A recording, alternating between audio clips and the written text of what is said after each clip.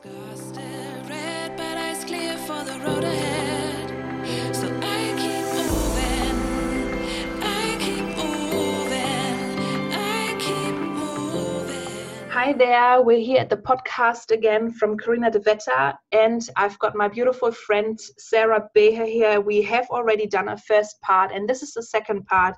If you haven't listened to the first part, I would really encourage you to listen to the first part. It has been so insightful and so vulnerable and so honest. And I have, as far as it goes, really enjoyed listening and talking with you, Sarah. Thank you so much for your openness. Thank you so much for talking about this topic at all. We're talking about date rape. We're talking about theological things within that. And for anyone who knows this podcast, and for anyone who doesn't know this podcast yet, me and my husband, we really like to talk about all things, and we like to talk about them authentically, vulnerable, and critically even. So subscribe, share this with anyone who needs to listen to this, and thank you so much for being here. A little disclaimer before you listen to this podcast, we are talking about date rape, so there might be some triggers here and there, and if this is a sensitive issue for you, I just want to release you and just say you don't have to listen to this at all. Maybe don't. We don't want to trigger anyone here, but if this is not an issue that causes you a trigger, and it is an issue that you really want to learn more about, this is a brilliant place to listen to Sarah, who is really walked a whole way through. And I think in this part, we're going to just kind of talk about the other side of feeling and everything that will come with it. So let's begin, Sarah. Again, thank you so much for having this chat with me. Thank you so much for having me. It's been good and always good to talk to you. Yeah, I agree. Sarah and me were friends, and we have a very thick relationship for 5 years. We were really tight. We lived very close, and we worked alongside one another. And so it's really a wonderful way of catching up with my friend and doing this podcast. Sarah, we talked in this previous podcast about what happened to you that horrible night. We talked about the importance of confiding and having places where we can talk to people, where we can get vulnerable. We talked about the importance of getting a therapist to really process and heal. I think one of the things that I want to ask you is, did you actually go to the police? Did you hold the person who wronged you so very deeply? Was that person held accountable? Did you do something towards that person being held accountable? Mm-hmm. Yeah, I did. I have to think now, 6-8 months or something into my healing process. After I just unpacked that story for me, I did go to the police, and I did, how do you say that in English? Anzeige erstatten. Yeah, you persecute. You wanted him to be persecuted, legally persecuted. Mm-hmm. Exactly. Yeah. And at that time, that was really important for me. It was. I just knew, okay, it was time for me to speak up and to call wrong, and to do so openly and not in a hidden way. Was that difficult as a Christian? So much so. Yeah, because I can just imagine some of the theological ideas that we sometimes get thrown. Were there some funny beliefs that kind of made that a harder decision, maybe? Mm-hmm. Oh yeah, like I mean, the first one apparent that comes to mind when people ask you, okay, do you want to go to the police? And that came up in therapy and with close friends. All those scriptures come to mind of, we as Christians, we should be able to deal with things amongst each others and not go in front of a judge. And, I think Paul writes that in some of his letters. Yes. And that was a big issue for me. I was like, okay, am I ruining his life, so to speak? Oh, wow. Yeah. Yeah. It's a crazy even to speak it out now, but it was a real thing back then. I was like, am I, is this is this right? Is this, am I sinning if I'm going to bring someone and, you know, and deal with this police? Because it was another Christian person. And at the time, you know, that was more than a year later after the incident, he was in ministry schooling and stuff. And there's all those thoughts, you know, maybe he's changed, maybe God met him now. And here I am bringing this up. So, yeah. That must have been very hard. I just wonder, was there any attempt to deal with it in a more, I'm just going to quote because, you know, I have my thoughts about that, but was there an attempt to deal with it in a more Christian way, whatever that should mean? But, you know, you were talking about like to not bring it before a judge, to deal with it amongst. Was there an opportunity where that happened or where that could have happened? Because he was in this ministry schooling setting, during the time where I knew I had to speak up somehow, and I had to not just let this go because of accountability, like, you know, and also not just being silent. There's this big part for me for not feeling like a victim anymore was to actually stand up and be like, no, this is not okay, this is not normal, this is not acceptable. Absolutely not. Yeah. So yeah, while I was wrestling with those thoughts, I did talk to some close people in ministry life, and a male advocate did actually go to the head of this organization that the guy was at the time. And wonderful, a male advocate. I think that's so special. Yeah, absolutely. That's really, yeah. And so he brought it up with them, that there is the situation that he became aware of. And how wonderful. Yeah. Was it wonderful? How did this mission school respond to this? Did they call him out, and was there conversation and a proper procedure? No, there was not. Was there anything? The conversation, I obviously wasn't there, but from what I was told, it was not a good conversation, and basically, my story was questioned. That was the first and main reaction, was like, is this person trustworthy? We don't know both sides of the story, and just very questioning. And so it became very clear, like to me, and also to that advocate that went there, and the people that advised me, was like, this is an unsafe situation to seek counsel there, and to seek any place of accountability, or even giving that person a chance to own up to what it did. Because it was, they had, you know, they said if this is a thing, they would talk to him, but then they would, you know, invite us to have a conversation together. And for me, obviously, I couldn't sit at the opposite side of the table to him at the time. That was not an option. No, so, of course not. Yeah.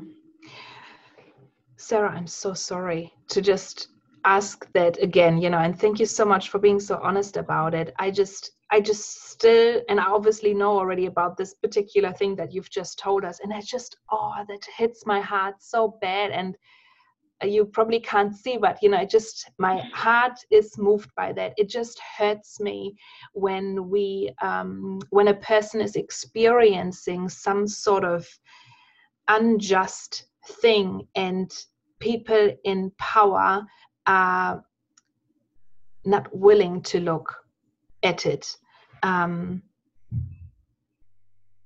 or making it so hard to look at it in the first place. So I am truly sorry about that still, and it is not right. It's not right how that happened. Obviously, I know that you then went to the police. Is that correct? To still seek to hold him accountable for what has happened. Yeah. How was I that? did.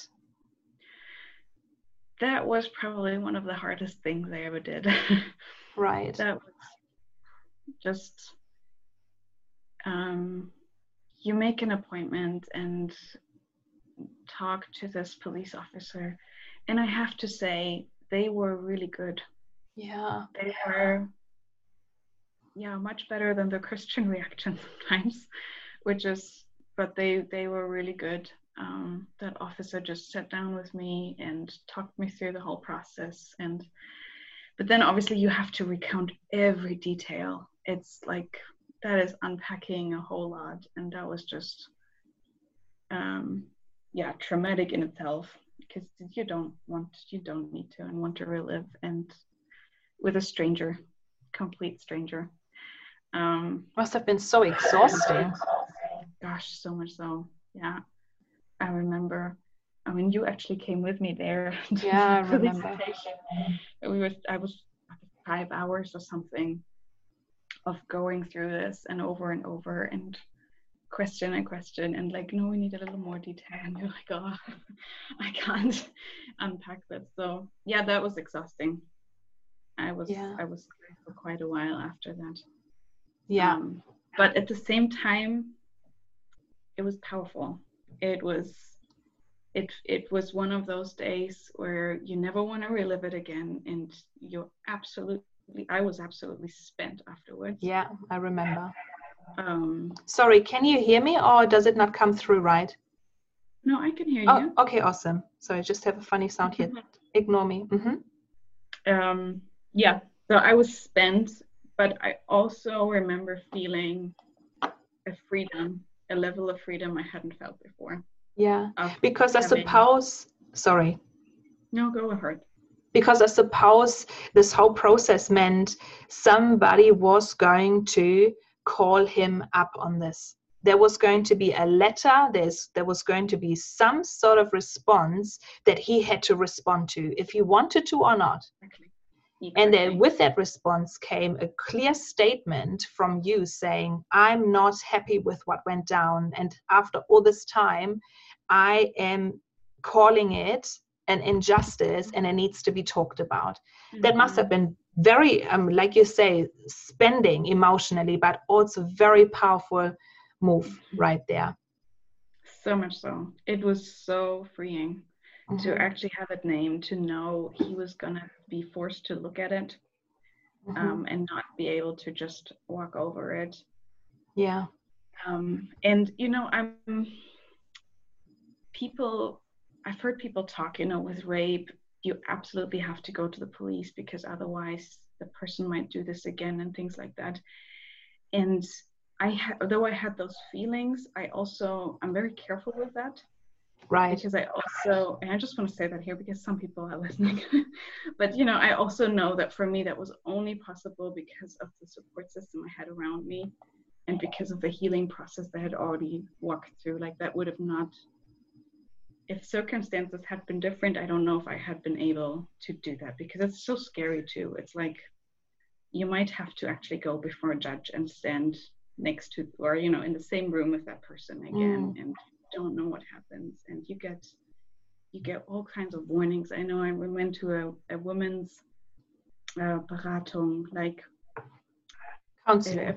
Counseling place where they tell you your options, and they actually tell you don't do it, like in pretty harsh terms. They're like, it's really, for most people, it's re-traumatizing and it can be dangerous, and the rapist might get aggressive, and they're really warning you.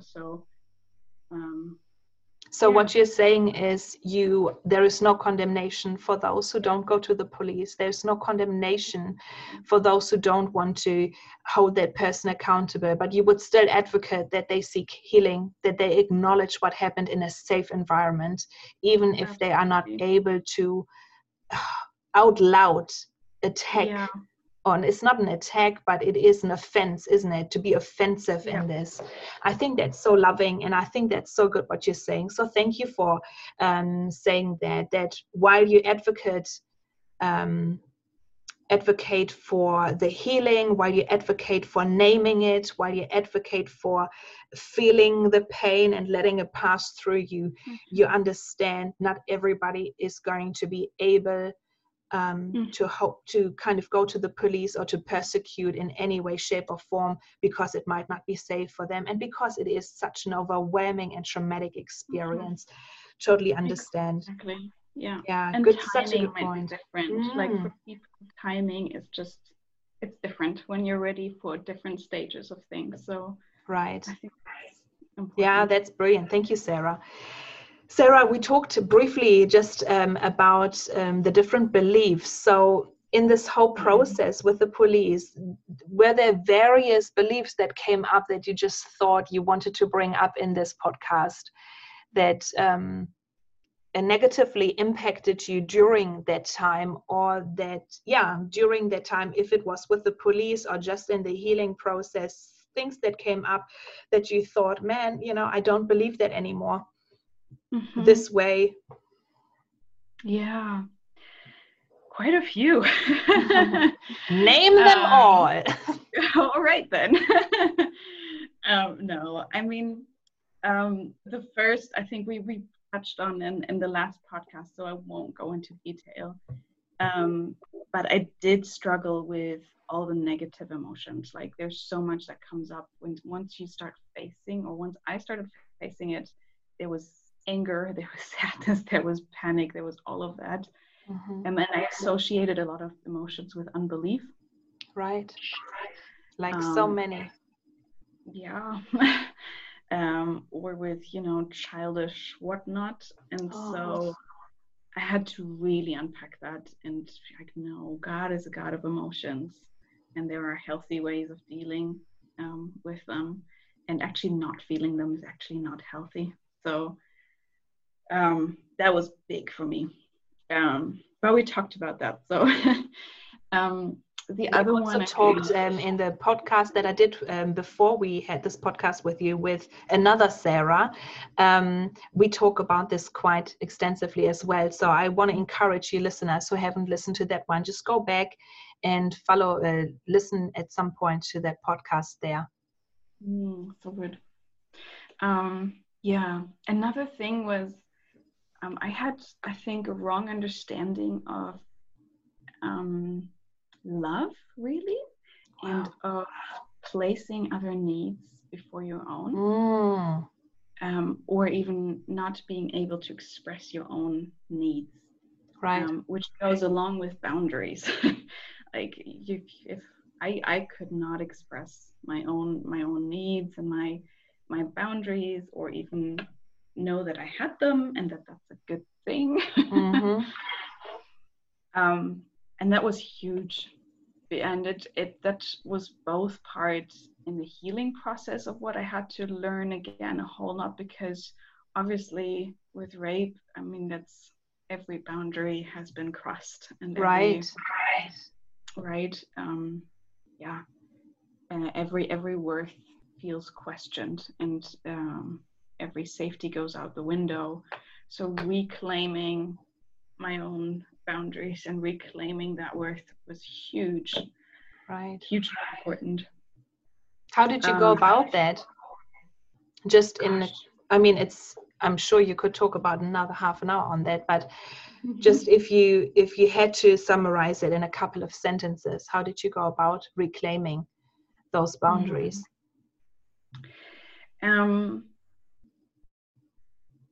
I think it was threefold, and like in a feeling all the emotions. Sorry.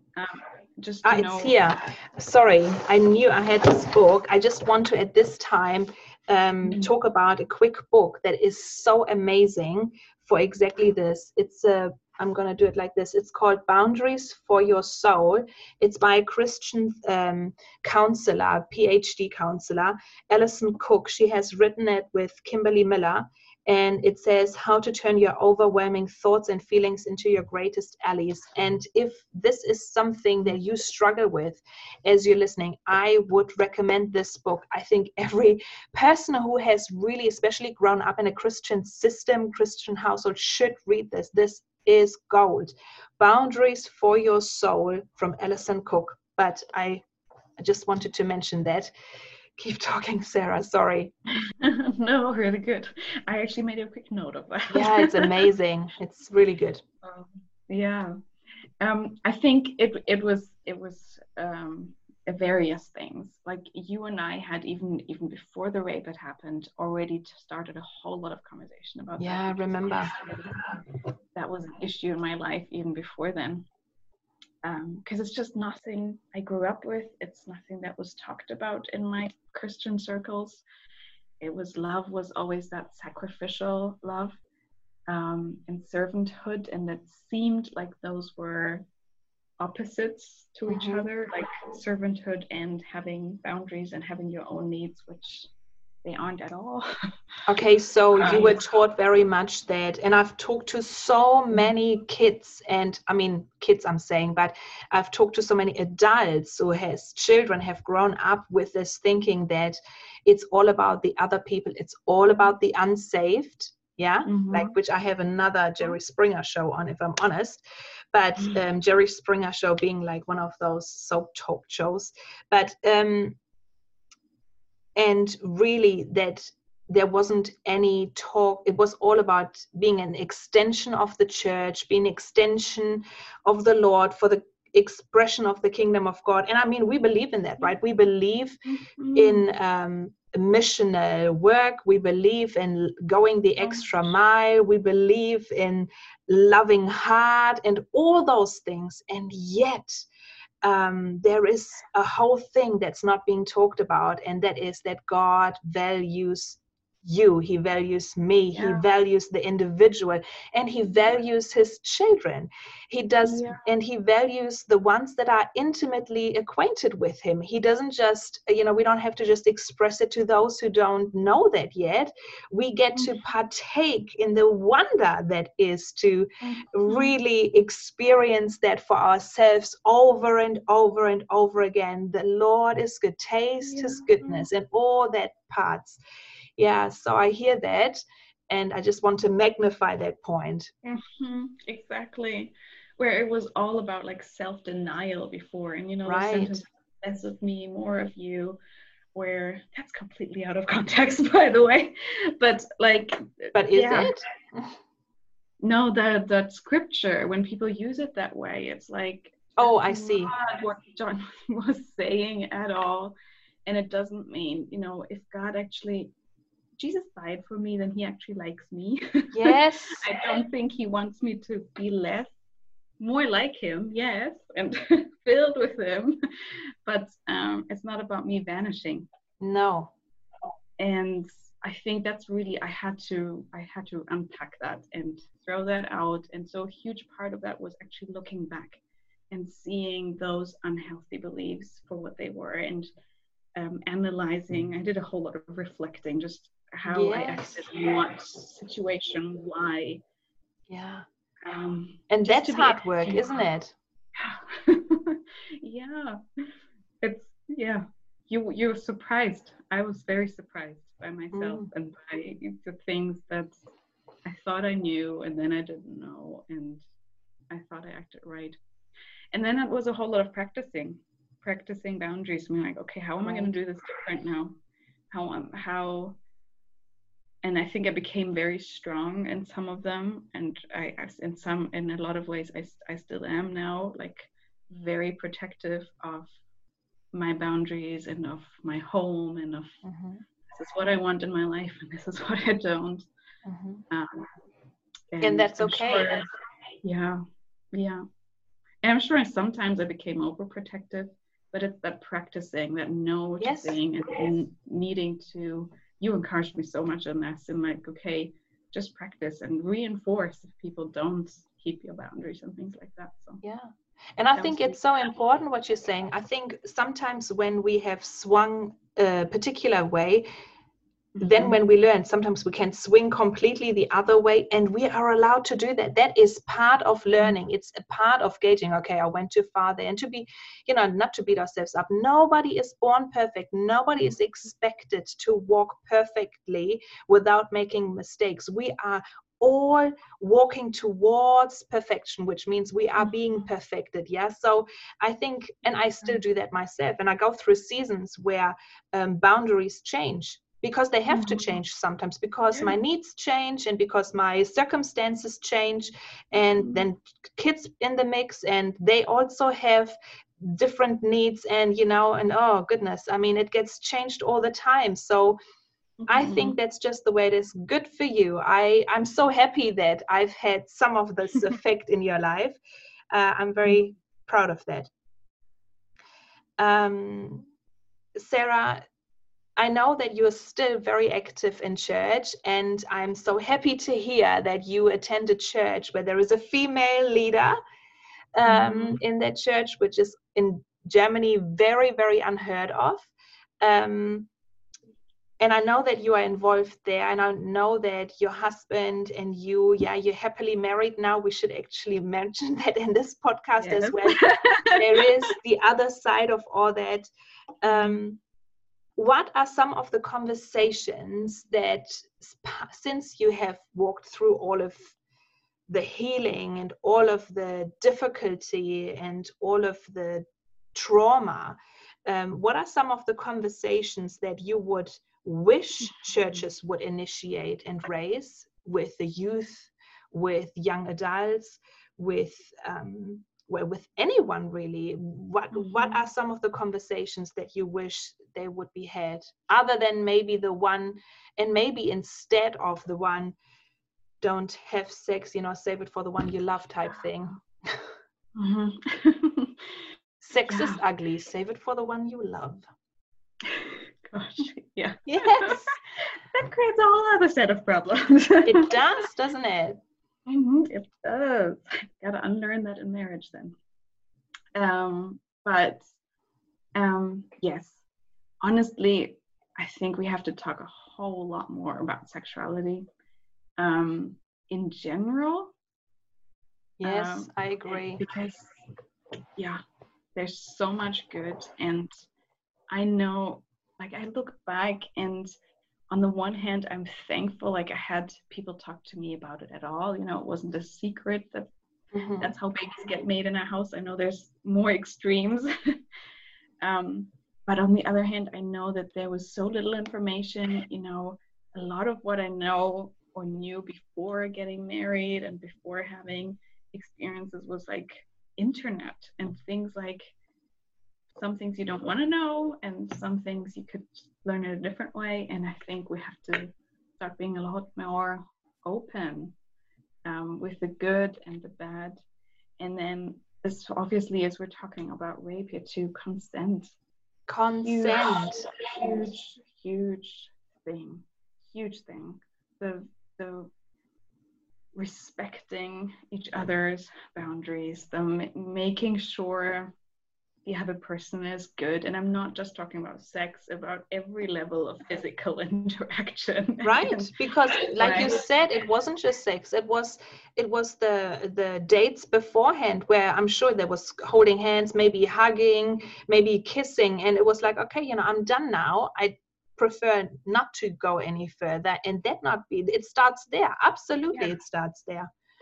Exactly. And that needs to be talked about, so you have strategies beforehand, like in the situation where someone doesn't respect you, or then it's too late. Then you from some people it might not be, and thank God for that. But there is that freezing thing, and there is that you can start thinking about, okay, how am I honest after that? It has to be so clear in your mind that no is no. And that's a major red flag if someone doesn't do that. Yeah. And also, I just wonder, can I interject here? I read something and I listened to another podcast. I can't figure out now where I did. I saw it on Twitter. And there was a big conversation about this purity culture, which I'm sure you also grew up with. I know that was big before I was really on the Christian scene in that way. And while I still, I heard it, and I definitely, and it's not all bad, but the emphasis on that I don't agree with. And basically, this whole, you said, you talk about no. And I remember we were talking, I don't know if we did that in the podcast already or if that was privately. So I'm going to repeat it now. We were talking about the fact that there were times when you weren't even sure if he knew what he had done. You weren't sure if he just thought that when you said no, you meant try harder. And I just know for a fact that this is perpetuated by this whole patriarchal understanding that a man is there, a boy is there to pursue a girl. And if a girl says no, then you just have to try harder. You know, maybe she doesn't like you, you just don't drop the ball. And it doesn't encourage. If a girl goes up to a boy and says, do you know what, I like to get to know you a little bit more, and maybe she gets on a couple of dates and then finds out didn't like him, you know, then she's an easy girl, because maybe she's done that with 4 guys and she's just been bold and proactive and gone, hey, I want to get to know you. I remember I went for I wouldn't even call it a date. It was just 2 friends. You know, there was a lot of people around me and this person, and we were like kind of the left singles, so to speak, at that time.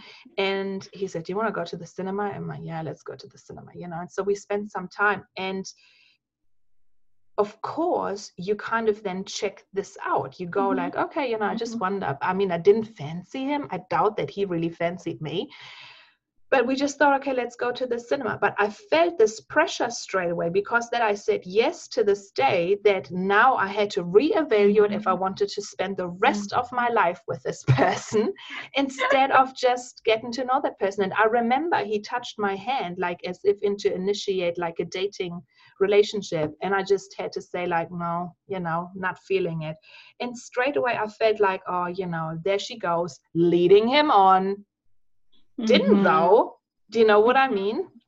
And there was another person, and I'm doing this not just to just chat, but to, you know, to really say this is important, this needs to change. I went with another person where I really considered if I wanted to be more than just friends. And it took me quite some time to figure it out, because wonderful person, and I liked him very much. And we weren't romantically involved, but we were emotionally involved by, you know, after a while. I don't think that goes. And yet when it came to that moment, I realized, nay, I'm not ready for this. And we called it off. There was no kissing, there was no nothing. But I mean, other people probably would have thought, man, they're always hanging out, they're probably going to get together. It went on for 6 months. And but there was no kissing ever. And it was shortly after we called it off that he met his wife now. And I just thought it's such a pure way of going about it. But we were quite intentional about meeting up, and I've really enjoyed his company, and I rate him, super sense of humor, but it just wasn't meant to be. But I think, and I know for a fact that there was talk afterwards, because I was so, oh, first she does this, then she does that. And I think these old patriarchal understandings that a girl is not to initiate, and her no cannot be respected, you know, like guys have to do all the work, and like as if we're like some stupid bimbos. So how, sorry, I went on a rant here, but it's a huge thing. It is though, it's crazy. And that's like, you as a girl, as a woman in dating, you always find yourself between you not wanting to seem prude, and on the other hand not wanting to seem over eager, and not like, it's such a weird no. That's just, it needs much more talking about. And like what you said before, like with that no being an invitation to try harder, I was shocked when I read that in dating guides for books, and for guys dating. Yes, it shocked me. It was like, this is a whole culture, and no one can tell me. It doesn't matter, Christian guys or not, they still grow up like we do in the environment that we grow up. And porn is a huge thing. Right. And it's another thing that we don't talk about in church, where I think there's so much education that happens through things like porn and through weird patriarchal systems that we don't talk about. And then they influence our thinking and the thinking of good Christian guys, and I'm sure women too, where it's like, I think that's why I said, like, I was so unsure sometimes what happened, because I think those date rape situations probably happen a whole lot more than we think. Yes. And they don't get named that way, and guys I had a therapist sometime tell me that only people who are like really narcissistic and really broken and could even do something like that. I'm not so sure. In today's culture, I'm not so sure. Right. You think it's more complicated. I mean, I agree with you, and I also agree with your therapist. Yeah, but I mean, absolutely. it's never black and white. Yeah. Guys, when you're listening to this, I would like to ask you, would you like to have some more podcasts on how to talk about sexuality and what to really talk about? Because, I mean, I've got 2 small children, and the oldest is 10, and we talk about sex. We talk and name our genitals. We are talking about homosexuality at home. I mean, whatever they want to talk about, we talk about it. We talk about it age appropriately. Don't you worry about that. But we talk about racism. We talk about the lot, because it's exactly what you say. We don't want them to have to go to some funky pages on the internet and learn from there. We talk about male desire. We talk about female desire.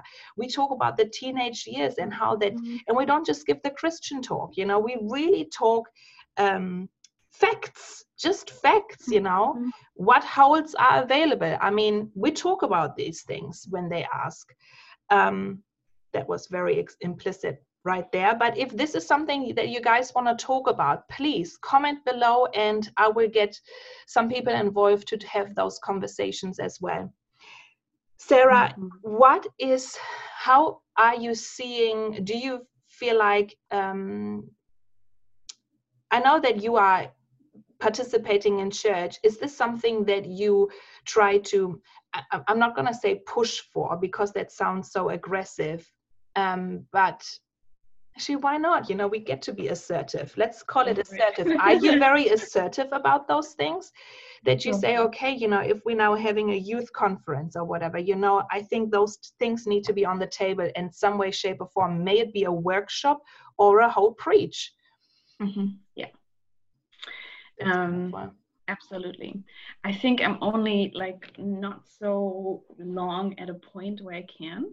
Right. Like just because of my experience, like it's just the last year too that I've started sharing that with people and like being open about it. And I shared at a youth camp about it last year, and it's like, okay, I'm starting to be open because I know it needs talking.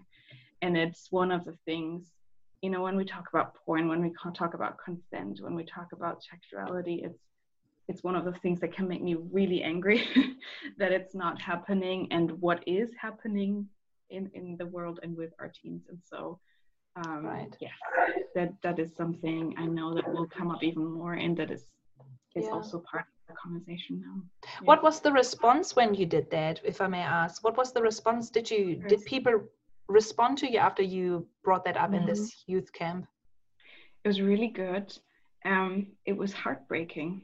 Is probably the more real answer, just of the amount of girls who came to me afterwards, sharing experiences, and being really touched and thankful that someone actually named it and said that this is happening. Right.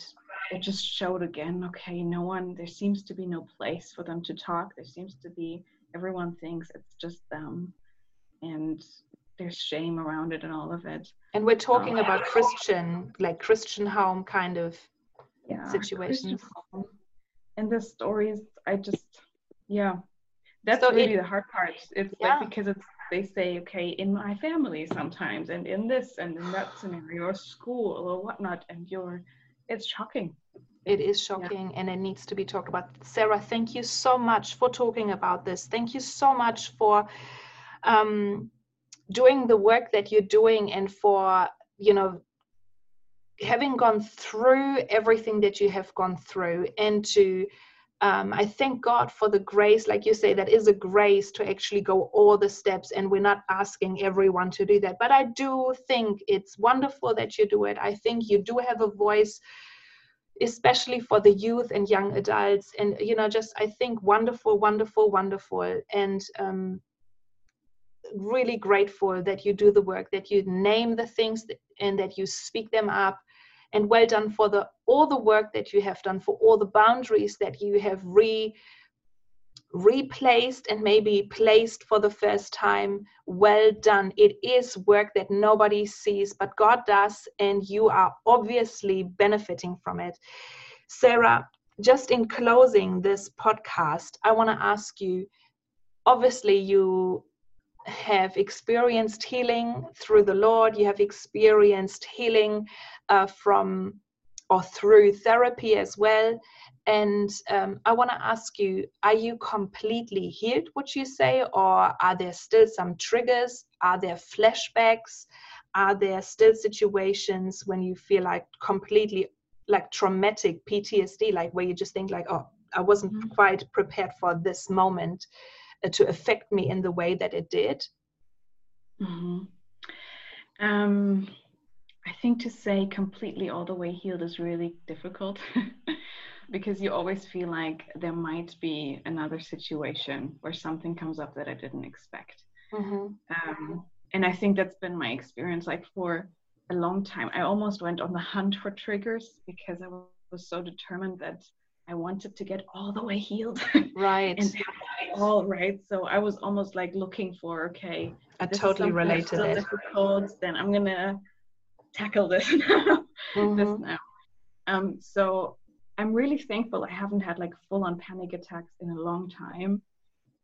At the same time, yeah, there's still situations where I know I have to mentally prepare myself and to to breathe through, or like after a conversation like this, I shared this with you beforehand. I know it won't surprise me if I'm really exhausted afterwards, and even maybe tomorrow feel really vulnerable or something. Right.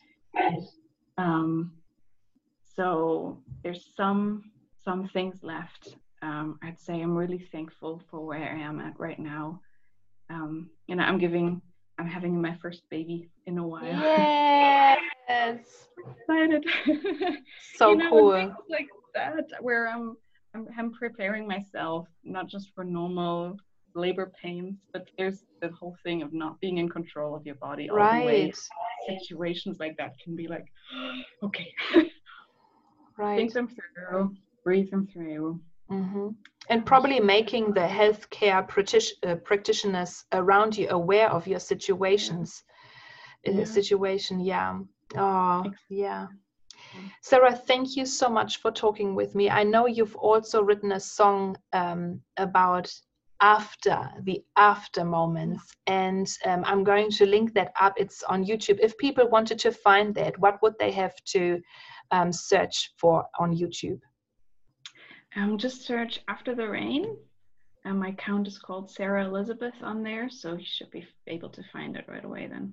That's wonderful. It's a beautiful song. We were listening to it in the car, and my boys, who adore Sarah, they were just yes, you do, and we love you for it. And I'm so grateful for your influence on my boys. And we listened to that song, and they were just, oh, let's listen to it again, and I think my oldest, he called you straight after. He was like, oh, it was so nice. Oh, I need to talk to Sarah now. And it was so kind of you. And I think the next day he wanted to call you again, but I said no.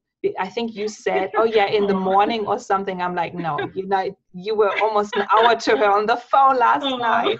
Just give it a break, boy. So Sarah, I'm thanking God that you are able to be married, that you have found joy in your sex life, that you are with a baby now. I think this is amazing. I know that the healing is going to be ongoing. And I was just wondering, in closing, would you maybe pray for anybody who has listened? Just whatever is on your heart, actually. Would you do that? Absolutely. Thank you. Of course. Hallelujah. Father, I just thank you so much right now. I thank you for this conversation.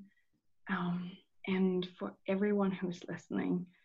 And I thank you that just as you have been faithful to me every step of the way, and you have met me with your kindness and brought the right people around me, I just pray right now that you bless everyone listening who may be going through a similar situation or something completely unrelated, just pain, trauma. I just pray your healing. I pray your comfort. I pray that Holy Spirit, you would meet them and just sit with them as you sit with me. Let them experience that of you just sitting with them. And I just pray a grace right now, and I speak freedom to you, whoever you are listening, that wherever you are in process, that it's okay. It's a good place. And there will be a new day. In Jesus' name, I thank you, God. I thank you that you are faithful and you are good. And God, I just also pray for anyone who's listening out of interest and not going through something like that right now. I pray that you would give us all grace and help us to learn each other and just stand with each other when someone's going through a situation like this. Amen. Amen. People, if you have any more conversation need about any of this, please leave comments, because that helps me to gauge if we covered everything. Guys, if you have listened to this as well and you have open questions and you would like to have some more conversation around this, maybe from a guy perspective, please let us know. And I will try to find somebody that would be appropriate to have this chat with. Sarah, thank you again so much for your time. I really appreciate it. And I'm sure everybody else appreciates it as well who has listened. Let us know in the comment section what you wanted to still ask Sarah. If there is a need for follow-up, I will schedule that at some point in the future with Sarah. But please let us know what you thought. All right, I will finish this call here. Have a good night, Sarah, and have a good night, everyone who's listened. Bye-bye. You too. Thank you so much. Bye.